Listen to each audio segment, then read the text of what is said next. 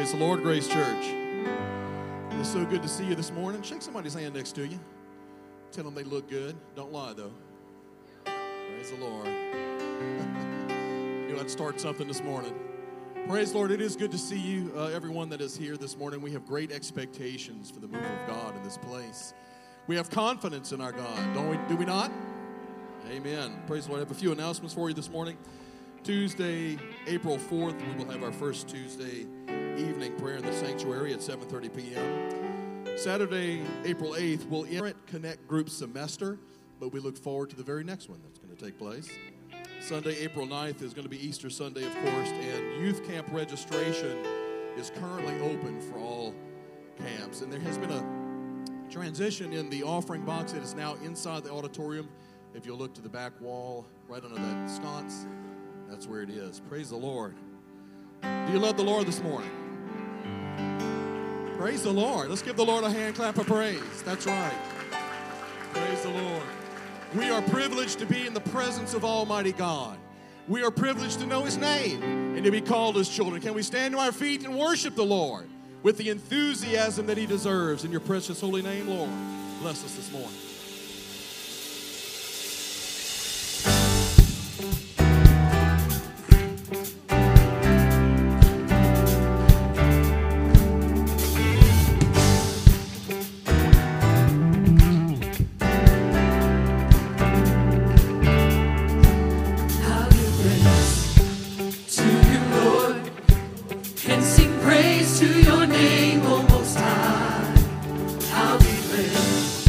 Love it.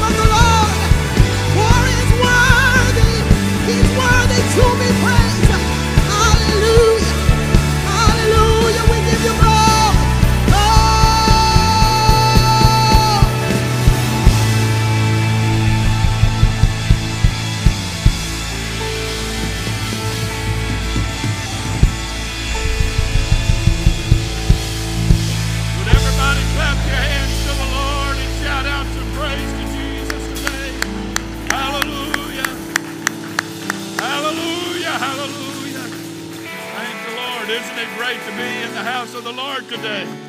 You glad to feel the presence of Jesus here? Man, I feel God showing up here today in an amazing way. Hallelujah.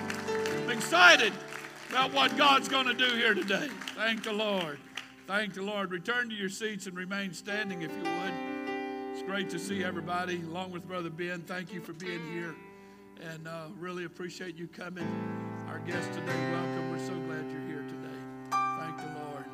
While they were singing that song, it's become one of my favorites. It kind of starts off little tiny melancholy, not much, just a little bit. But then all of a sudden, buddy, it hits. You just push the accelerator to the floor. Oh, Lord, how great is his works. Thank the Lord. I thank the Lord for all that he does in our lives. But as they were singing that, I almost did it this morning, Allison. And I decided I'd probably not, because I don't know what it means. And I'm going to step out here today. If it don't mean something good, I don't know what it means, but it just meant something to me. I walked up on Allison and a couple other girls. Somebody just said, oh, my goodness. You don't know what's coming, do you? And I walked up on a couple of our younger girls a couple of Wednesday nights ago, and I don't know what they were talking about, but Allison was doing kind of a number like this right here. I don't know what that means, whatever she does, but I sure did like it. And I asked her if she'd do that in church, and she never has. So I'm doing it for her. So there you go. Thank the Lord. Why don't everybody try a little of that? It makes you kind of feel good to move around a little bit. Y'all scared? No scaredy cats out there. That's right. We'll get there. We'll get there. God's going to help us. Thank the Lord. Praise team. You got your... So there you go. Thank the Lord. Thank the Lord. On a very serious note, and again, if you'll be patient to stay standing and just reverence to what we're segueing into, is today, of course, is Palm Sunday, and for our sweet Lord Jesus Christ, this began the beginning of his journey to Calvary. And was blessed to go to Jerusalem a number of years ago and kind of walk that path to Pilate's judgment hall, and then ended up at where they believe Mount Calvary is. If it's not there, I don't know how it could be anything else, because it just fits the description perfectly. They believe he was buried and rose again from the dead on the third day. What a privilege it was to have been there. But you don't have to go there to appreciate this incredible sacrifice that he's paid for us to be here today, enjoying the joy and the excitement of this moment, the thrill of a relationship with God, with the contentment, the fulfillment, the assurity that it brings to all of us. I thank God today for Calvary. I thank God today that he was willing to pray that prayer in the Garden of Gethsemane. If it be possible, let this cup pass from me, he said. I don't want to do this. But he said, nevertheless, not my will, but thine be done. So we're going to celebrate today, the Sunday before Easter, this momentous occasion. Jesus said for us to do this. Paul wrote to the church at Corinth, explained the communion service, and said, repeated the words of Jesus when Jesus said, this do in remembrance of me. I think it's interesting that he calls on us to partake of the wafer and the fruit of the vine, to remember it. In my personal life, I can't forget it. I don't have the capacity to forget Calvary. I don't know of a day that goes by in my life that at some point during the day I don't think of that amazing redemptive plan. And I thank God for it, and I thank God for it every single day. So as is our custom, while they're playing softly, if you'll remain reverent and respectful to this awesome environment, this awesome spirit of praise and worship, I want us to offer up a heart of gratitude and thanksgiving today for that awesome price that Jesus paid at Calvary. So those of you on my left, your right, if you'll exit towards the wall and just come pass by and get your communion elements. Those of you on my right, your left, if you'll exit towards that wall and just pass, if you'll just come on right now, and we'll take just a few moments to do this, just pass by and get your communion elements. Return back to your seat with it, as we customarily do here, and we'll all partake of it together at the same time.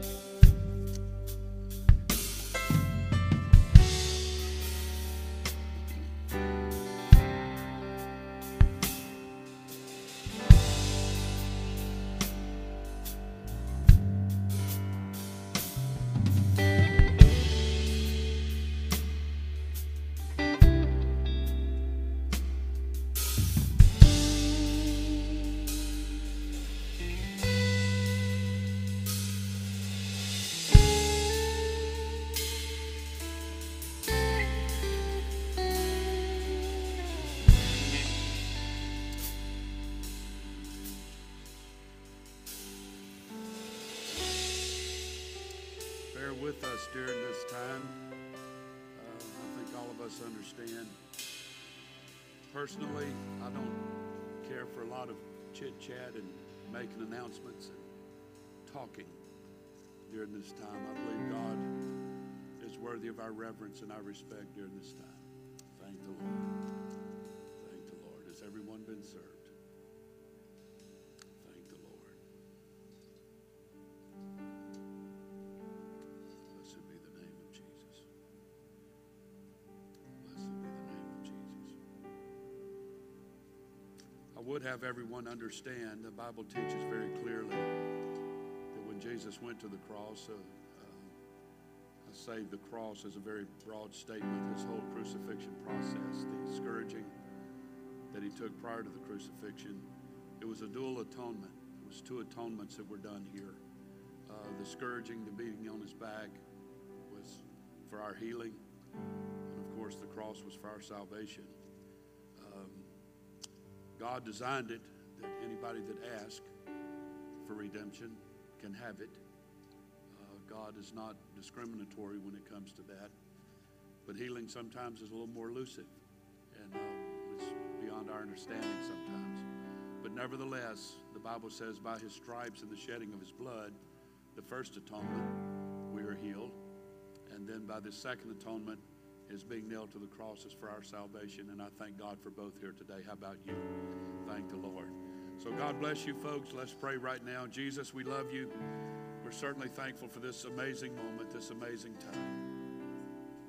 We're thankful, God, for the privilege of knowing you. You've known us even before we were conceived in the womb. You knew us. But now we have the opportunity to know you, and for that we're thankful. And I pray, God, that you would keep this church and everyone who attends it on a path of growing closer to you, of understanding you more and more, trusting you more and more. We're thankful, God, for your sacrifice, for your giving your body, for you giving your blood, for our salvation. One man for all sin, for all time. And we're thankful, God, for you. And our hearts today are filled with sincere gratitude for all that you've done. Thank the Lord. We thank you in Jesus' name. Thank the Lord. Folks, let's together partake of the cracker, the bread of life, shall we?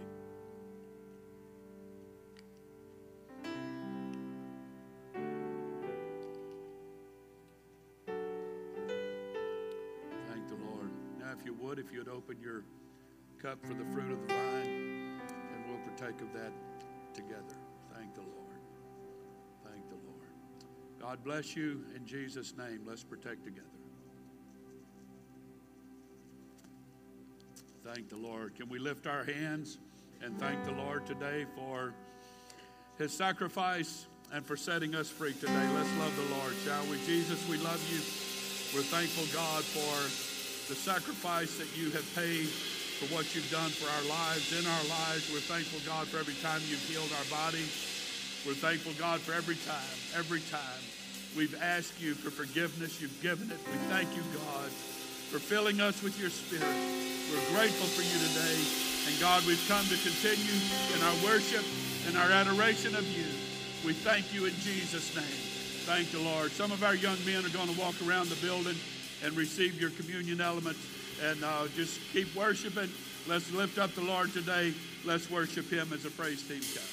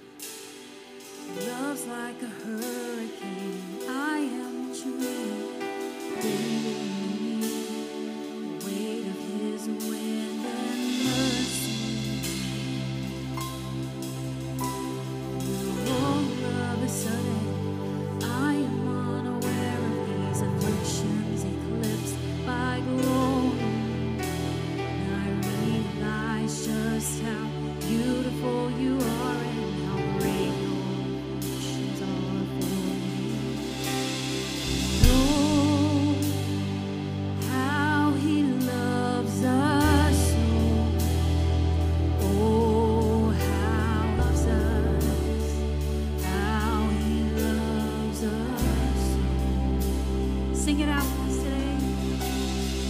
Oh, how he loves us so. Oh, how he loves us. How he loves us so. He is jealous for me. Love's like a hurricane. I am a tree bending beneath the weight of his wind and mercy. All of a sudden, I am unaware of these afflictions, eclipsed by glory. And I realize just how beautiful you are and how great your affections are for me. Oh, how he loves us so. Oh, how he loves us. How he loves us so. Oh, how he loves us so. Oh, how he loves us. How he loves us so. How he loves us. He loves us. Oh, how he loves us. Oh, how he loves us. Oh, how he loves. Thank you, Jesus. He loves us. Oh, how he loves us. Oh, how he loves us. Oh, how he loves. We are his portion. He is our prize. Drawn to redemption by the grace in his eyes. And the grace is an ocean we're all seeing. So heaven meets earth like a beautiful kiss. My heart turns violently inside of my chest. And I don't have time to maintain these regrets when I think about the way he loves us. Oh, how he loves us. Oh, how he loves us. Oh, how he loves. We praise you today, God. He loves us. Oh, how he loves us. Oh, how he loves us. Oh, how he loves. We are his portion. He is our prize. Drawn to redemption by the grace in his eyes. The grace is an ocean we're all seeing. So heaven meets earth by a beautiful kiss. My heart turns violently inside my chest. 'Cause I don't have time to maintain these regrets when I think about the way he loves us. Oh, how he loves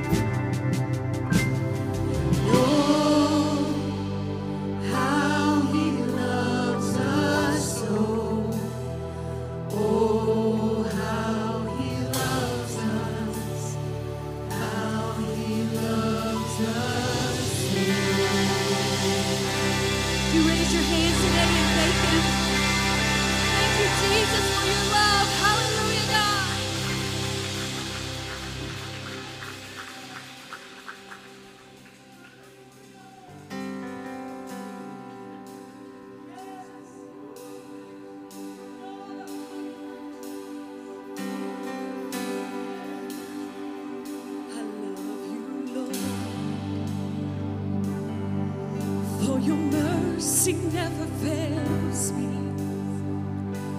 All my days have been held in your hands. From the moment that I wake up until I lay my head, oh, I will sing of the goodness of God. 'Cause all my life you have been faithful. Oh, yes, you have, Lord. And all my life you have been so, so good. With every breath that I am able, oh, I will sing of the goodness of God. I love your voice. You have led me through the fire in darkness night. You are close like no other. I've known you as a father. I've known you as a friend. And I have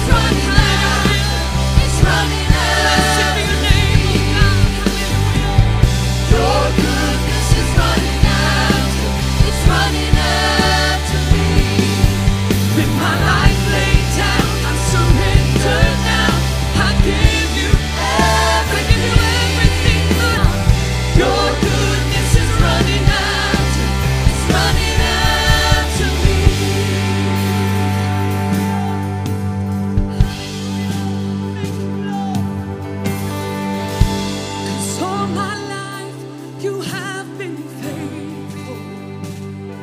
Hallelujah. And all my life you have been so, so good. With every breath that I am able, oh, I'm gonna sing of the goodness of God. Oh, yes. I'm gonna sing, hallelujah, all of my life, you have been faithful. God, there's nothing better than you, mighty God. Oh, yeah. And all my life you have been so, so good. With every breath that I am able, oh, I'm gonna sing, I'm gonna sing of the goodness of God. Oh, yes, I am. I will sing of the goodness of God. I will sing of the goodness of God. Praise your name, oh God. Can we just love him in this place today? God, you inhabit the praises of your people. We've come today to worship you, God. We've come to love on you today, God, because you've been so good to us. You are mighty. You are holy. You are awesome in this place today, God. Oh, yes. Let's everybody praise him together. Everybody, let's lift him up today. He's worthy. Oh, yes, he is. He's worthy. Yes, Lord. Yes, Lord. Yes, Lord. Yes, Lord. God, we worship you. God, we worship you. We worship you. Hallelujah, hallelujah, hallelujah, hallelujah. Thank you, Lord. Thank you, Lord. Thank you, Lord. Return to your seats. Remain standing. Thank the Lord. So thankful for the blessing of God in our lives today. And thankful for the wonderful presence of the Lord that's here today. Quickly, before we turn to the word of the Lord, I hope everyone noticed how beautiful the lobby is when you walked in the door. If you didn't notice, maybe you can notice that when you exit today. And I want to thank everybody that made that happen. Marty, Brad, Sister Sheila, these folks did an amazing job, and those that helped them, I applaud you. And also for, as I mentioned this Wednesday night, our spiritual nursery over here. The room right inside the door going behind the platform is beautifully done. It's for people that want to be baptized. It's a place where they can go and change into baptismal clothes and then change back into their regular clothes. It's beautiful. I want to serve notice here today. I want everybody to know this is not a storage closet. Nothing ever needs to be stored in that room. We're going to reverence those who want to be baptized. It will always be available to them. And we're going to dedicate that to those people who wants to be baptized in the name of Jesus, to have their sins washed away by the blood of the Lamb. It's not a storage closet. It's to be dedicated to them. And I want to thank everybody that had anything to do with that. Let's give all of these folks some appreciation today, shall we? We appreciate it so very much. Thank the Lord. Thank the Lord. The platform is beautiful. We're so thankful for that today. Shoving of all of us into that moment of Easter. Again, when Jesus died for our sins, but then he resurrected. I'm glad we serve a God that's alive. And he said, I am alive forevermore. Thank the Lord. I have a message today that's pounding in my chest that I'm anxious to preach to all of us here today. I don't want anybody here at Grace Church to think you cap out in your relationship with God. You graduate from the school of spirituality. That never happens. There's always more. There's always more. And I always want more. Thank the Lord. Mark chapter 8, verse 21. And he, Jesus, said unto them, how is it that you do not understand. And he cometh to Bethsaida, and they bring him a blind man, and they bring a blind man unto him, and besought him much, besought him to touch him. And he took the blind man by the hand and led him out of town. And when he had spit on his eyes and put his hands upon him, he asked him if he saw aught. And the blind man, he looked up and he said, I see men as trees walking. After that, he put his hands again upon his eyes, and he took him up, and he was restored and saw every man clearly. He was restored and saw every man clearly. I want to preach to you for a few minutes this morning. 3 times touched. 3 times touched. Are you thankful for the word of God today? Thank the Lord. Thank you for standing, and you may be seated.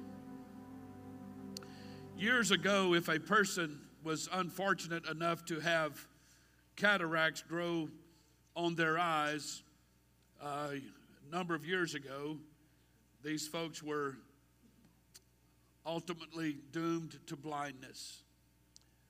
But fortunately today, cataract surgery is readily available, frequently performed, and it has spared thousands of people from blindness.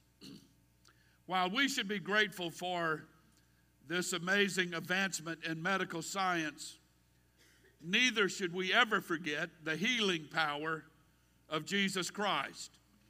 I remember a number of years ago when our church was in Baker, we taught Bible study one Wednesday night, and a lady walked down the center aisle just as soon as I dismissed, and she said, I would like to be prayed for. I said, okay, so I got the anointing oil out and anointed her head with oil, and we prayed, and as soon as I was done praying, she screamed. It's been a long time since then and prior to then that I heard someone scream like that woman screamed. As a matter of fact, it startled me very bad. I wasn't expecting a response like that. She had opened her eyes when we were done praying, and she started screaming, I can see, I can see. She had a doctor's appointment the next day to go and have a cataract removed off of one of her eyes, and the Lord just went ahead and took care of it Wednesday night right after Bible study, and she could see and didn't need to go to the doctor anymore. God can do these things. God can do these things. He is still able to heal the blinded eyes today. But God is also able to heal the blindness in our mind and our blindness in our understanding. And He is certainly able to move on this congregation here to go. As a matter of fact, when you read the prophecies concerning the coming Messiah, according to the scriptures, one of the credentials, if you will, one of the miraculous powers that He would possess would be the ability to heal the blind. In fact, according to the scripture in Isaiah chapter 42 and verse 5, the Messiah, one of His revealing things that He would do would be to heal the blind. Isaiah said in Isaiah 42 and verse 5, thus saith God the Lord, He that created the heavens and stretched them out, He that spread forth the earth and that which cometh out of it, He that gives bread unto the people upon it, and spirit to them that walk therein. I am the Lord, have called thee in righteousness, and will hold thine hand, and keep thee, and give thee for a covenant of the people, for a light of the Gentiles, to open blind eyes, to bring out the prisoners from the prison, and them that sit in darkness out of the prison house. I believe this prophecy has a twofold meaning. I'm persuaded that it does, that the Messiah would possess the power and the ability not only to open eyes that are blinded naturally, but to open the eyes of the blind, of those that are blind spiritually. That's my focus here today. Jesus, being the Messiah, the promised one, was bringing to fulfillment the prophecy of Isaiah as he brought healing to the blind. Again, not to just naturally blind, but those who could not understand, those who could not see who he was. It's interesting to me that as powerful as John the Baptist was, as revolutionary of a ministry that John the Baptist possessed, John the Baptist sent two of his disciples to Jesus. While John was in prison, he sent two of his disciples to Jesus, referred to him as the coming one. And should they accept Jesus as their Messiah, or should they look for another? In Matthew 11, verse 4, Jesus answered and said unto these two disciples, he said, go and show John again those things which you do hear and see. The blind receive their sight, and the lame walk. The lepers are cleansed, the deaf hear, the dead are raised up, and the poor have the gospel preached unto them. And blessed is he who shall not be offended in me. The New Testament records at least 7 incidents of healing of the blind by Jesus. It's interesting to watch the actions of Jesus healing these blind men. He hardly repeated the same process twice. He had a different way of healing those that were blind. In Matthew 9, 2 blind men were healed, and Jesus touched their eyes. In Matthew 12, a blind and deaf man was healed. In Mark chapter 10, a story that we're all familiar with, blind Bartimaeus is healed when Jesus just speaks the word of healing. In John chapter 9, verse 6, Jesus uses saliva and mud to heal the blind. It's interesting to me today that of all the methods that he used to heal the blind, and I suppose the one that we're most familiar with is the healing of blind Bartimaeus. But in our text today has to be one of the most interesting and phenomenal ways that Jesus walked a man through the healing process, illustrating to anyone and everyone that would follow this miracle that there is a process that the Spirit of God works in the lives of men and women when he or she is open to him. And I hope we are all hearing this today. I want to show you today that there were 3 physical touches that Jesus applied to this blind man in this one given day in Scripture. The first touch is recorded in verse 23, where Jesus took him by the hand. And you could call this the touch of encouragement. In that same verse, we see where Jesus put his hands on him, the Bible said. This was the touch of enlightenment. The third touch that Jesus, that day was when Jesus put his hands on the blind man's eyes. In verse 25, this is the touch of enablement. I want to submit to everybody here today.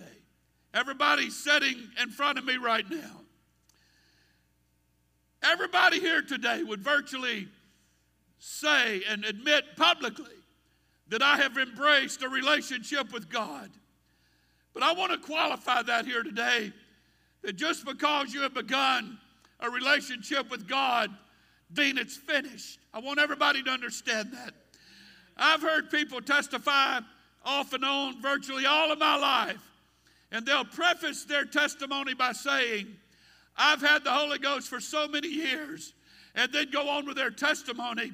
And in a lot of cases, and it's indicative of the fact that they believe that my relationship with God has maxed out. I've known God for all of these years. And so it is virtually impossible for me to know any more about God than I know right now. It's a trap. It's something the devil would like for us to believe. I said it last Wednesday night, and I said it in a prior Wednesday night, that I believe there's people sitting here today that are just one or two prayers away from a whole fresh level of relationship with God. I believe there's people here today that's on the threshold of breaking into something mighty, but we think we're already there when God is saying, no, you're not. I have so much more I would like to do in your life. Using this record in the Gospels, I want to show you today how this story can be applied to our lives. To everyone here today. Everyone here today. This can be applied to everybody. Everybody say everybody. Everybody say me. Everybody say he's talking to me. I want you to notice here today, and this is, I don't know if I'll get past this point or not. If I don't, we'll preach the rest of it later. If we don't understand this point, it's going to be the first part of this, the touch of encouragement. If we don't get this, then it's not possible to get the rest. This is where relationship starts. This is where the process of relationship starts. It's interesting to me that a relationship with God is often compared to schooling. You start in the first grade, second grade, third grade, and so on. I don't necessarily believe that. We've not started religious school. We've not started spiritual schooling. This is a relationship. This isn't something for academic achievement. This isn't something in a quest for knowledge. Paul said that I may know him. Not in a knowledge way. This was a genius. This was a man who was highly educated. He said, I want to know him in the fellowship of his suffering, but also in the power of his resurrection. There's things between those two that we could spend 1,000 lifetimes pursuing and never know him. I want to preach to Grace Church today. We have not arrived. We have not reached a place where we can stop. You've not prayed your last prayer. You've not made your last commitment. You've not reached a point where you cease the need of encouragement. I'm preaching to everybody here today. I want Jesus to grab me by the hand and lead me to a place in him that I've never been before. Hallelujah to God. And this is hard for us. It's hard for Pentecostals to do this. We think we've arrived. It's interesting when Paul wrote to Timothy just hours before his execution, when he would be beheaded. Then he told Timothy, I've finished my course. You grow in your relationship with God until the day you die or till the day we're raptured. It never, ever stops. Never stops. The scriptures tell us, in the scripture setting that I've read today about this blind man being healed, the scriptures tell us that they, perhaps this man's family, perhaps his friends, brought him to Jesus. I want to salute our Connect Group leaders and our Connect Groups here today. I was saddened by the announcements that they come to an end. This semester comes to an end April 8th. I've heard so many wonderful, wonderful things, and our goal we want to achieve with Connect Groups here at Grace Church is it just becomes a part of our culture. We don't have to run semesters where we fellowship. We this all the time. Somebody commented, was Kelly Adams commented, she's hosted stuff at her house for the past number of years. She said, I've been doing a Connect group for a long time. And I said, you're absolutely right. She has embraced, her family has embraced this idea of connecting with God's people as often as we possibly can and to fellowship. Praise the Lord. And I'm thankful for people with that kind of heart and vision for the cause of the gospel. And there's others here today that do the same thing as well. Whether we're running a semester of Connect groups or not, they're still connecting with people. And I thank God for them. But this man was brought to Jesus by people you can't identify. The Bible just said they brought this man to Jesus. I don't know who they were. But every person that has a need needs to have people in their lives that are always willing, that are always postured to bring them to Jesus. We have people at Grace Church that are always willing to help and assist, bring somebody just closer to Jesus. It's not arrogance. It's not ego. It's not saying I'm better than you. It's just saying, let me grab a handle on the side of your gurney. And if you can't get to Jesus, I will help you get to Jesus. And I thank God for people like that. There's a message that could be preached about that. The concept is being a stretcher bearer. I'll grab a hold of your stretcher, your gurney. These people had enough faith and action to know that if they could get him to Jesus, there's people here today that knows if I could just get my loved one, my friend, my coworker, if I could just get them to the house of God, if I could just get them in the presence of Jesus, then I know God could perform miracles in their life. The Bible said they besought Jesus. They begged Jesus. I don't believe it was a whining beg. I believe it was a confident beg.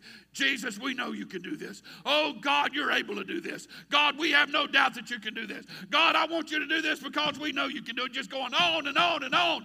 And I could just kind of hear Jesus' voice in my ear saying, okay, I hear you. I'll do it. I'll take care of it. They had a strong desire to see this man healed. And they took him to the only one they knew could provide the healing. I wonder this morning, do we believe as those men did, the ones that brought that man to Jesus, do we believe like that? I believe we do. Do we believe that Jesus can still heal and restore and change the lives of our friends and our loved ones? I believe today that we believe that. I believe that we believe. If we do, then we ought to do everything we can to bring those in need and to contact with the one who can meet their needs. And so after the request to touch this blind man was given, here comes my message. This is where some of us struggle here today.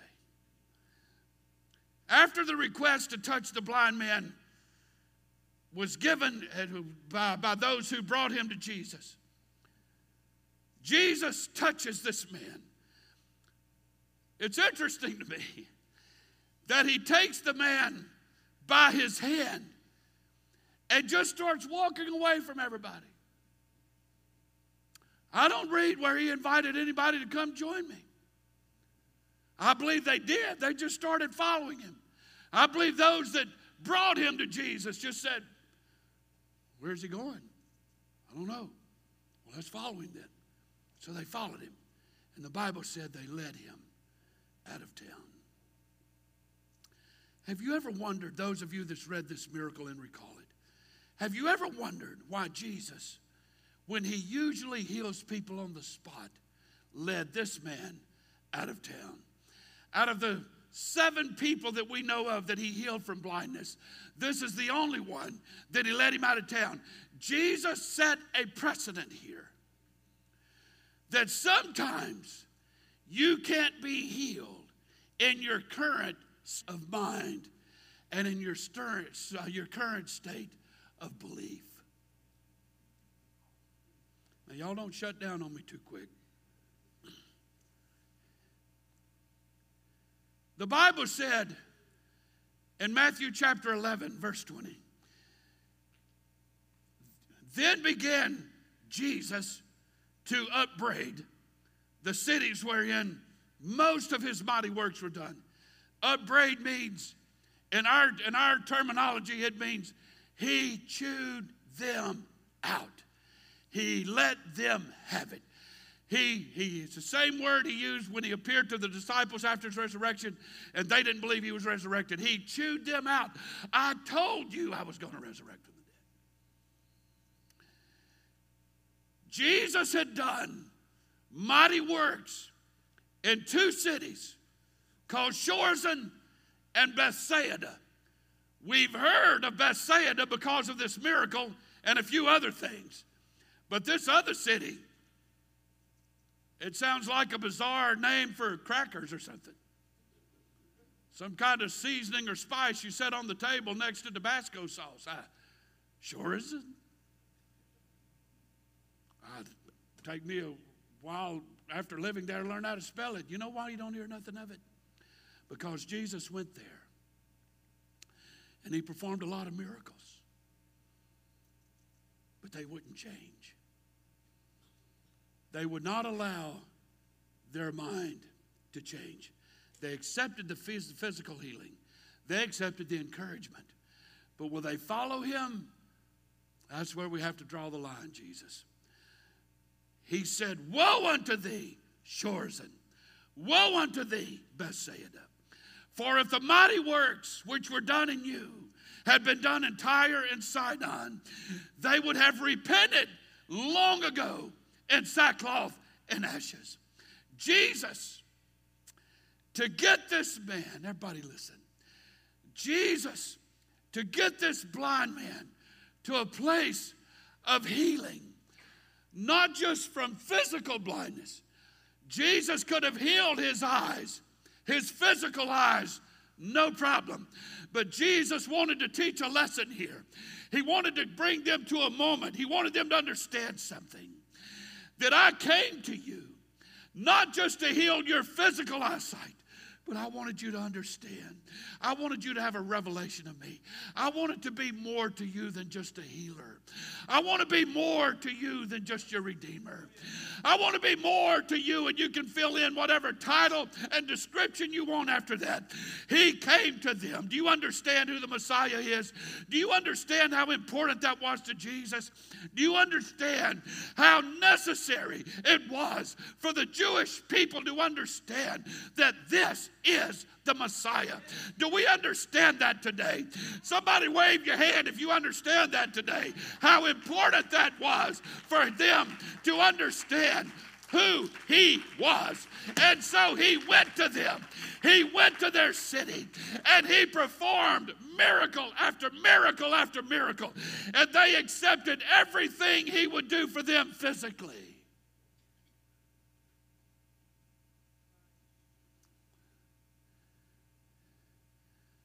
But Jesus, when you want to give me a revelation of who you are, I want to go back to the John the Baptist story. I probably won't get past this point. I want to go back to the John the Baptist story here for a moment. John the Baptist was the next best thing to the Messiah. Nobody turned that world upside down like John the Baptist did. And he came at a time when hypocrisy and blindness was at an all-time high in Israel. By now, when you go from the book of Malachi 400 years prior to the book of the Gospels, Matthew, Mark, Luke, and John, when Jesus is coming on the scene, the Jewish nation had split into groups and parts and different factions, and we would call it even religions. You had the Sadducees and the Pharisees, and you had the scribes, and you had this group and that group, and they all claim that we know who the Messiah is. We have all the prophecies about the Messiah. We know we will know him when he comes because we know all about the scripture. But when he came and started fulfilling the scriptures that they knew, that they had committed to memory, they would not let him open their spiritual eyes. They would not allow revelation, could not allow them to go past into a revelation of who he was. John the Baptist comes on the scene.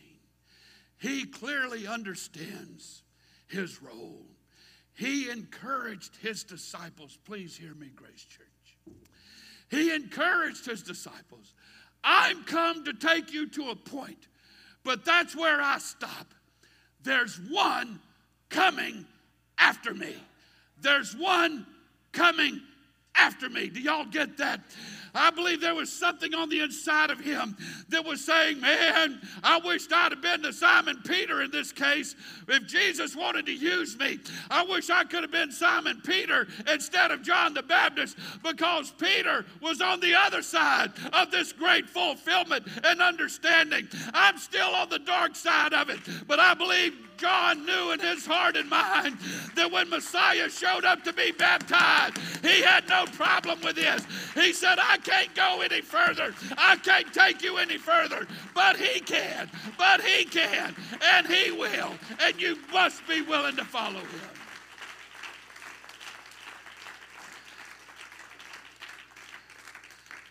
Oh, yes. Oh, yes. So this blind man, it's interesting to me that it was a blind man that followed Jesus. Those that had sight weren't willing to follow him. I don't read in Scripture where the blind man said, where are we going? Jesus just took him by the hand, that first touch. Just took him by the hand and just started walking.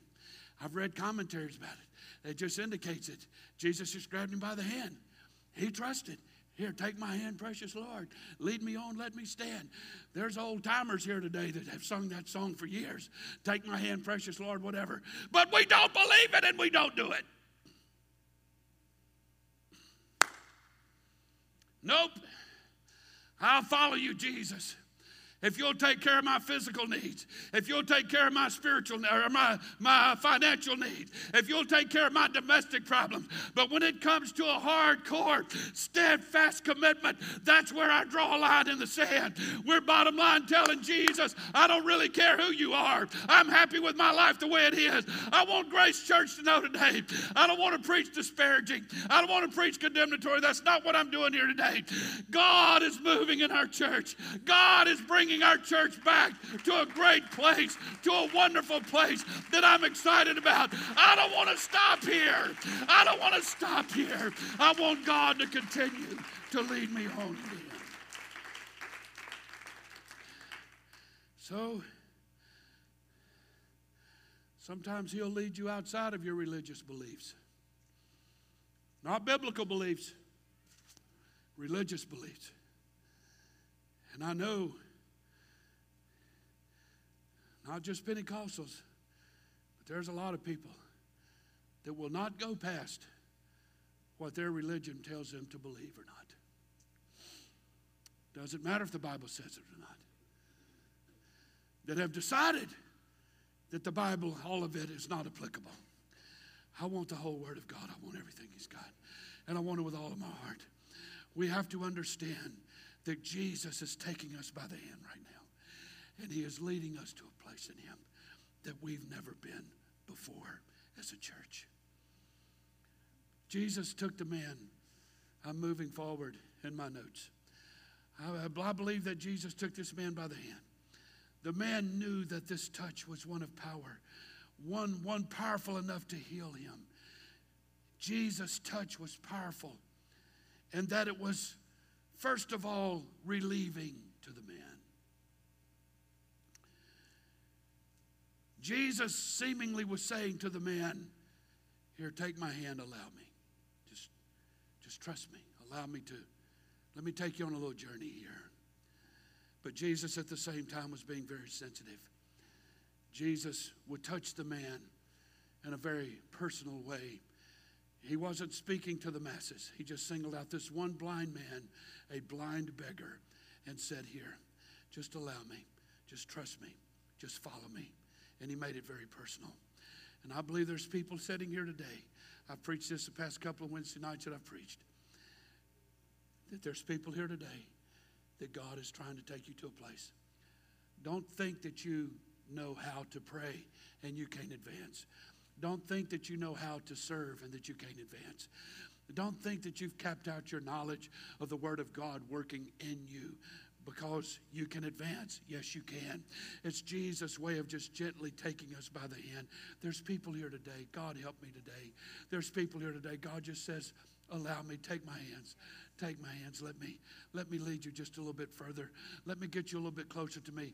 Let me lead you out of the place you've been to a place you've never been. Are we willing to accept that first touch? It's not pushing. It's not pressure. Just take me by the hand. Here, let me help you a little bit. Let me encourage you a little bit. Just come this way with me. If you'll do that, it brings the second touch, the touch of enlightenment. Not only is his touch a touch of encouragement, but it's also a touch of enlightenment. Notice this. It's interesting that Jesus spit on the man's eyes, and then he touched him again. Y'all see that? He touched him the second time. Jesus didn't need the spit to heal the man, but the man did. In some way, Jesus was doing for this man not what Jesus needed, but what the man needed. This was weird, and it's really weird to us. Spitting in our culture today is assault. You can be arrested for spitting on somebody. If a police officer wants to talk to you, don't spit on him. You'll just soon hit him in the head with a club. It's the same thing. But in that culture, it had a different meaning. It had a different application. It had a different purpose. Here, Pastor, today, Jesus didn't do this because Jesus needed it. He was doing it because he knew the blind man needed it.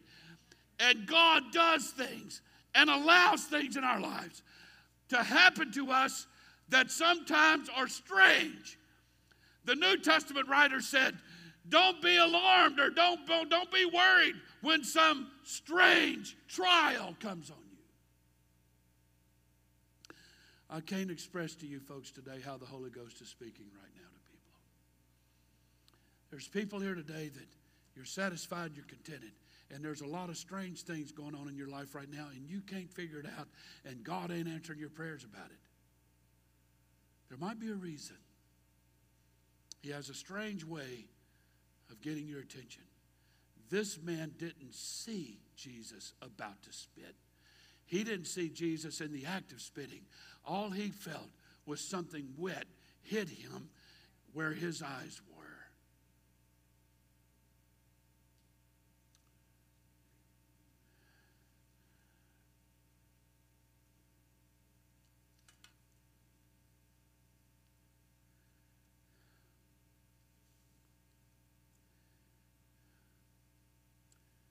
Jesus knew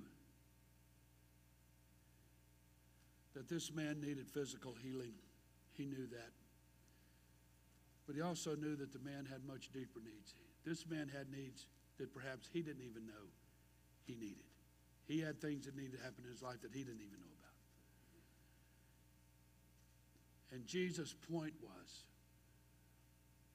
to get him out of his environment, get him out of his past, get him out of all of his past religious understanding, teaching, and all of that. Get him out of all of that. To move him completely away to something else. Get him in a whole nother environment. There's people in Grace Church that God is doing this. He's doing this to you. He's allowing it to happen. But I want you to notice that when Jesus spit on his eyes, the Bible said Jesus, after touching him the second time, said, "What do you see?" Now, granted, the man was physically blind and he couldn't see anything. But he was also mentally blind. There was things he couldn't understand in his head. There was things that Jesus wanted to show him that he had never seen before. And so when Jesus touched him the second time, he didn't ask him when he first let him out of town, "What do you see?" He didn't ask him. He knew he couldn't see. But the man was trusting Jesus. He was trusting the path. He was trusting the process. So he touched him the second time and said, what do you see? And the man said, I see men as trees walking. Well, that's good.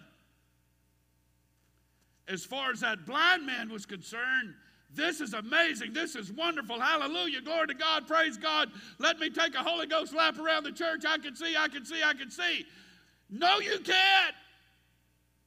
I give the man credit that he could see better in that condition than he had ever seen in his life. And he could have stopped right there, said, I'll figure it out. After a while, I'll learn to tell the difference between a tree and a man, and what can walk and what can't walk. Just leave me be. Let me go on back into town. And that's, some people do that. I've seen it all of my life. People in their relationship with God, they'll stop at some point of revelation. They'll stop at some point of understanding and say, I'm good. When Jesus is saying, no, no, no, no, no, no. I have so much more. I have so much more. Helen Keller said, it's a terrible thing not to be able to see. But it's even more terrible to be able to see and not have vision. And that's where this man was at. He didn't understand perspective. He didn't understand depth. He couldn't see clearly. He could see, but not clearly.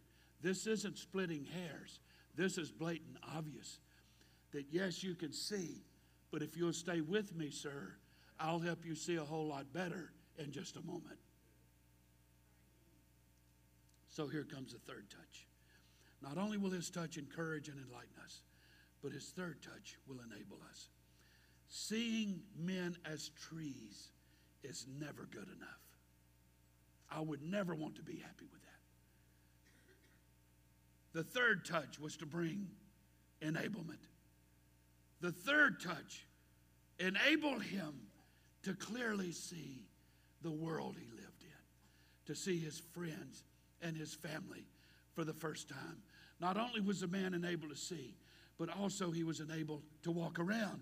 He was able to live life without the constant need of help from others.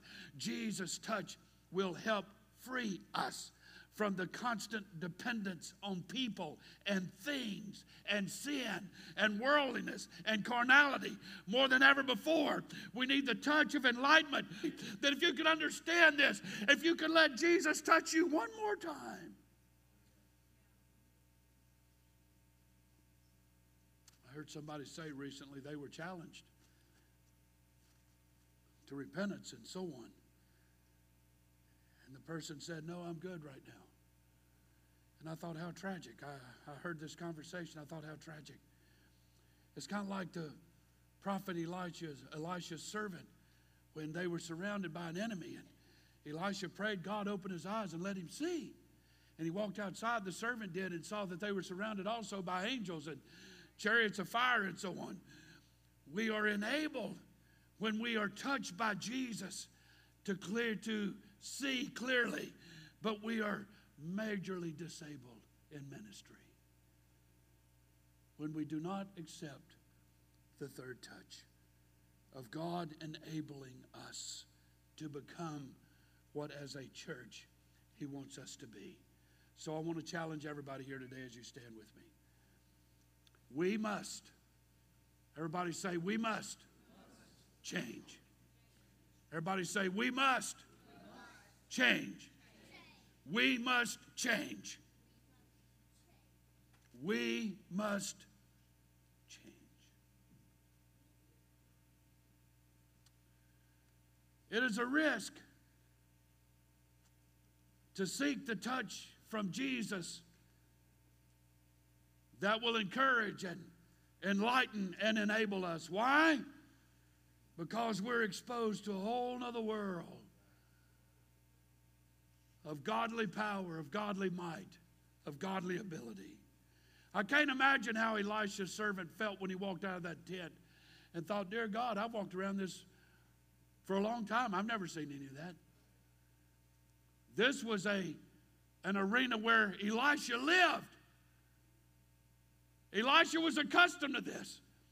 Excuse me, I don't mean to degrade what Elisha saw, but It wasn't that big of a deal to him. He didn't do a Holy Ghost lap when he saw all those angels and chariots of fire. He was accustomed to that. The little servant dude, his mind was blown by what he had seen. I've never seen that before. What is there out there in Jesus that we could see if we were only willing to change?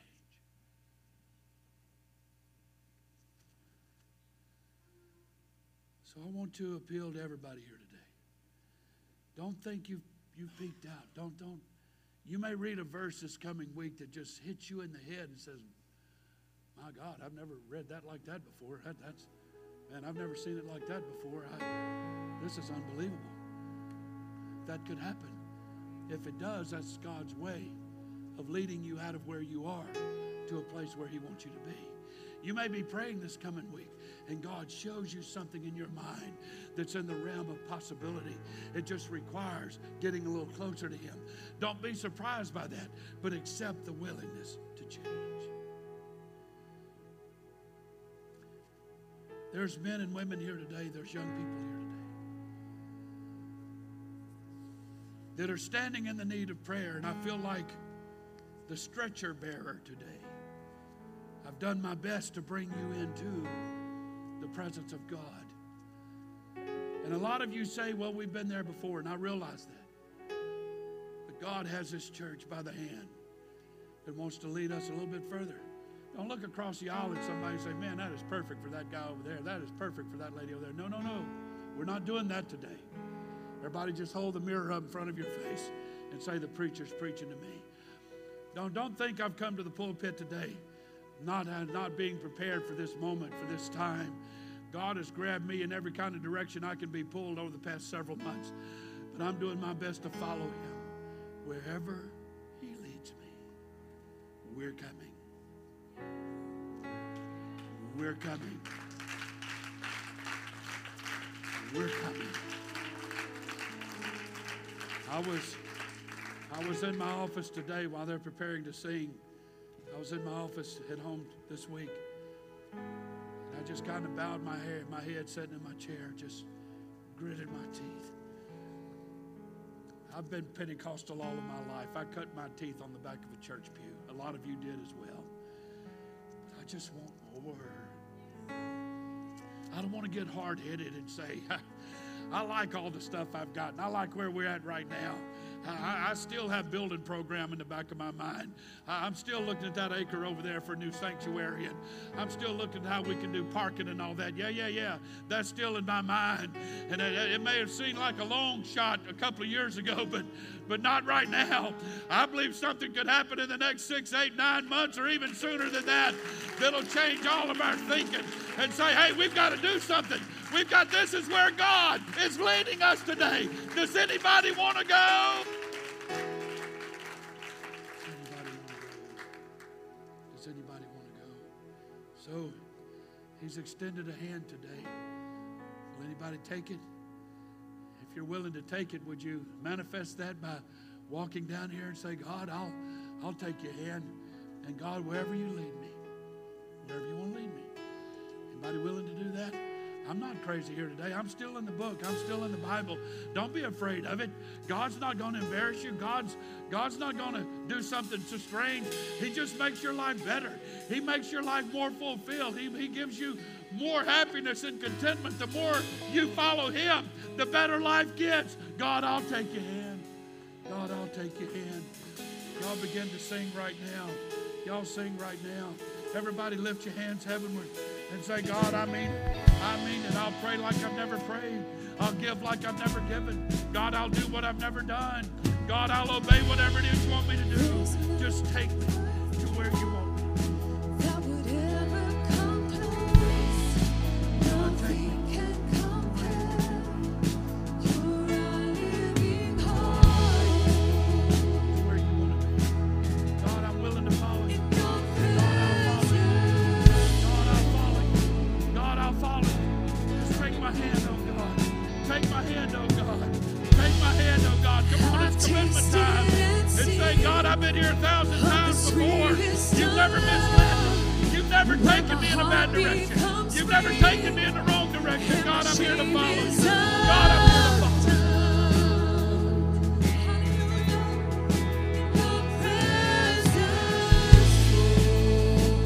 Take us, oh God, into your presence. Take us into Holy Spirit, you are welcome. That's right. Go ahead. Come Go ahead. God, flood I'll follow this you. place Go and ahead. fill the Go ahead. Somebody take me by the hand. God, whatever it is you Your want me to do. Whatever it is you glory, want me to do. God, God, I'll is do it. what God, I'll do it. God, I'm here to serve. God, I'm here to to serve. be overcome by your presence, Lord. Holy Spirit, you are welcome. Come flood this place and fill the atmosphere. Your glory, God, is what our hearts long for. To be overcome by your presence, Lord.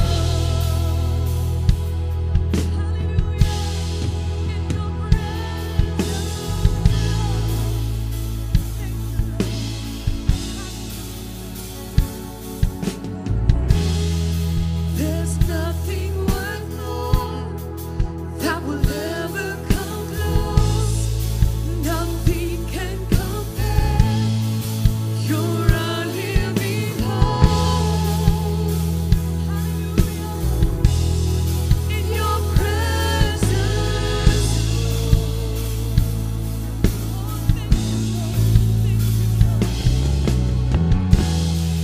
I've tasted and seen of the sweetest of